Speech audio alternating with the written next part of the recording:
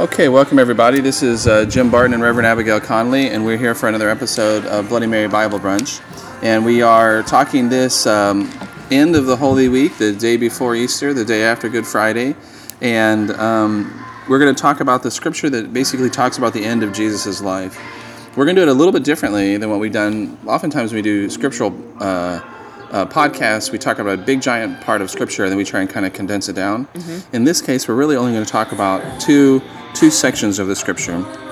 And the first comes from Matthew 26, and it has to do with when Jesus is taken captive by the Romans to be taken off to be executed. And in that passage, they come out to get him, and the disciples respond by drawing their swords like they're going to fight for a minute. And Jesus sort of scolds the disciples and says, quote, this is starting in verse 53, "Do you think I cannot call on my Father, and he will at once put at my disposal more than 12 legions of angels? But how then would the scriptures be fulfilled that say it must happen in this way?" So that's the end of the first passage. So the point being that Jesus sort of says everything that's going to happen has to happen. And then we're going to talk about just the very, very end, as after Jesus has given up his last words, and the end of Jesus' life is described this way we're in Matthew 27, verse 50.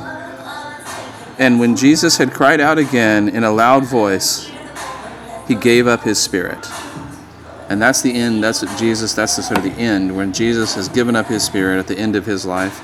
And so those are the two passages that we're going to focus on today. And with that, I'm going to turn it over to Abby to talk about her response to that. I think it is very interesting to talk about Jesus' death. Neither Jim nor I would say Chalice as a whole, are people who are invested in Jesus' death as a means of salvation. And for me personally, I believe in a God of life, not of death. So to say that it is through death that we are saved, through death that we are somehow reconciled to the world, is just appalling on so many levels. We are resurrection people, not people of the tomb. But I kind of love this in-between few days, because we live in a culture that doesn't make space for grief. It doesn't make space for mourning at all. I mean, you might get 2 days off work, maybe a few hours to go to a funeral of a friend, even a good friend. If a parent dies, maybe you get a full week, but there's no ongoing, we have a way of coping with this, dealing with this, anything. Or talking about the difficult things of our lives. I think as a pastor, that's especially something that we struggle with in narrating our life as Christians, because so many churches are all about, well, Jesus makes your life better and happy and shiny and wonderful. And it's like, a lot of this is about the really hard stuff, and someone to walk with you through the really hard stuff. So you get this story where Jesus says, you want legions of angels to come and stop this and set about something new? We could do that. But instead we're going to go to death, and we're going to go through days of wondering if this is really the end. And we're going to sit in grief and mourning, and we're going to do it as a church in real time for hundreds and hundreds of years later, to just sit and wait and to say, there's a whole bunch broken. There's a whole lot that we don't know what to do with. And somehow do that in hope with Jesus. I have a friend who, in some past time of political conflict, when I was like, things are just as bad, I can't believe how bad things are. And he said, in 1968, the Democratic National Convention ended in a riot. Bobby Kennedy, Martin Luther King were both assassinated, and the Tet Offensive occurred. And he sort of reminds you that, dude, things have been bad before. Mm-hmm.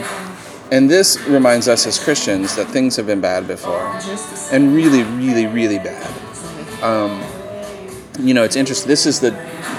This Holy Saturday is the day that Christ wasn't on earth, right? It's if you take the, I'm not sure what version of Christology you take, but it's interesting. Like that's this is the day that the world lived in absence of Christ, right? If Christ existed forever, like in John and all that business. So And I also think it's funny because when we want to obsess on the story of Jesus and we want to talk about each phase of Christ's suffering, for our friends who like believe that Jesus had to suffer for the sins of the world, kind of thing, like Jesus had to like sort of pay back all the sins of the world. Right. The details of the suffering are very important. Right. But this is another really important detail. The detail of the grieving, the Yeah. detail of taking the time and being with grief. Right.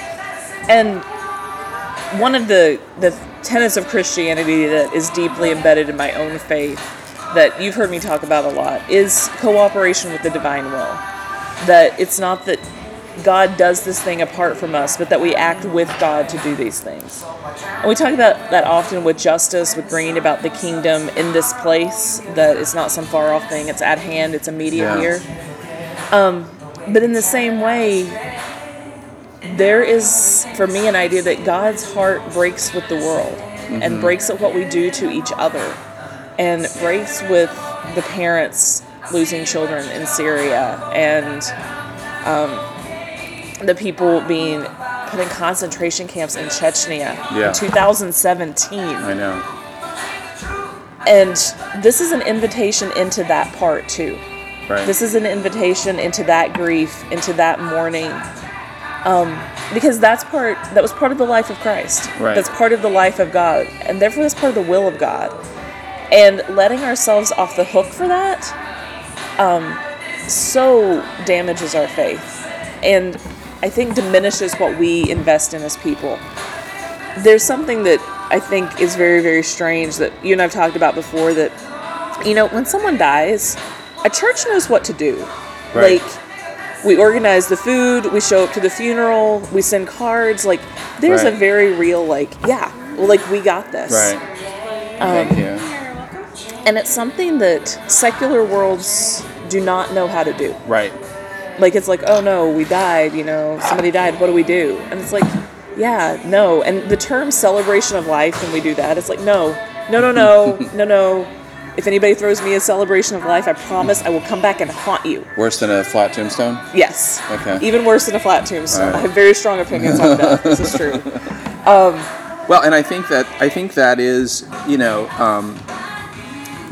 as progressives who know many people that are pretty anti-church, I think that this is one of those areas where I do think, I agree with you, I think the church can help. Yeah. I think it's something that the church has a responsibility to be mindful of, and I think it is mindful of. I think grief is a part of what we live with. Yeah. I think, too, you think about, in this passage right before, Jesus says, oh God, my God, why, my God, why have you forsaken me? And I think, to me, that really speaks to some of those people you're talking about. If you're a gay man in Chechnya and you're being escorted into a concentration camp, how do you not just feel forsaken? If you are, we will spend the millions of dollars to send in cruise missiles into Syria, but we won't accept refugees from Syria. Right.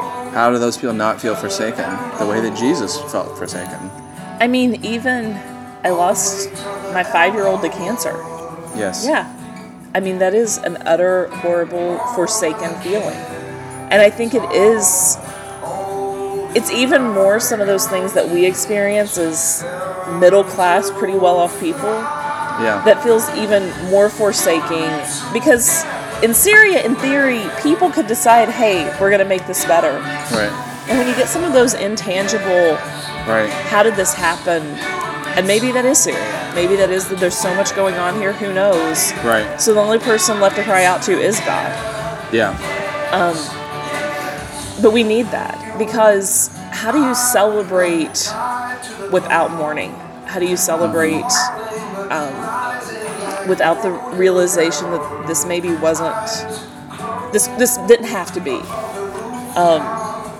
We talk about how the program we do for the children, Worship and Wonder, has this question where the storyteller says, could I leave out any part of the story and be the same?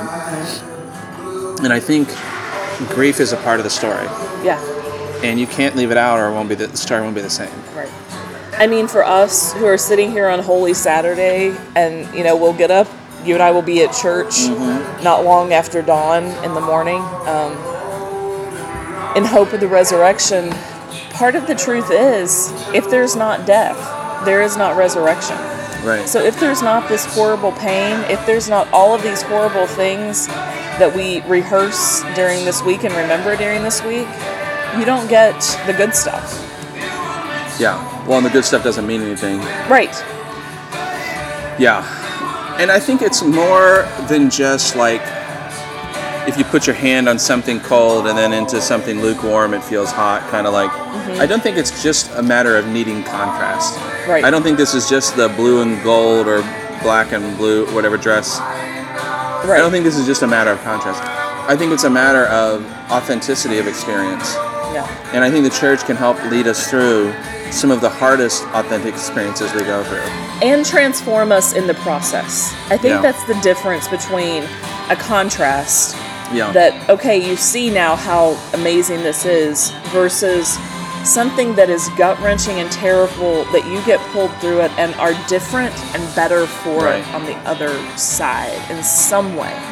Change happens, right? Transition is inevitable, Right. right? And transformation is the goal. Right. Right? That's what we've been saying in the region. And I think that's true for us as people. If we are mindful and address our world in a faithful way, then we can be we can go through more than just transition, we can go through transformation. More than just resuscitation, but resurrection. Right. All right, well, maybe that's a good place to cap things off. Any final comments before we get out? No. All Wait right. and hope. Wait and hope. All right, until next time, cheers.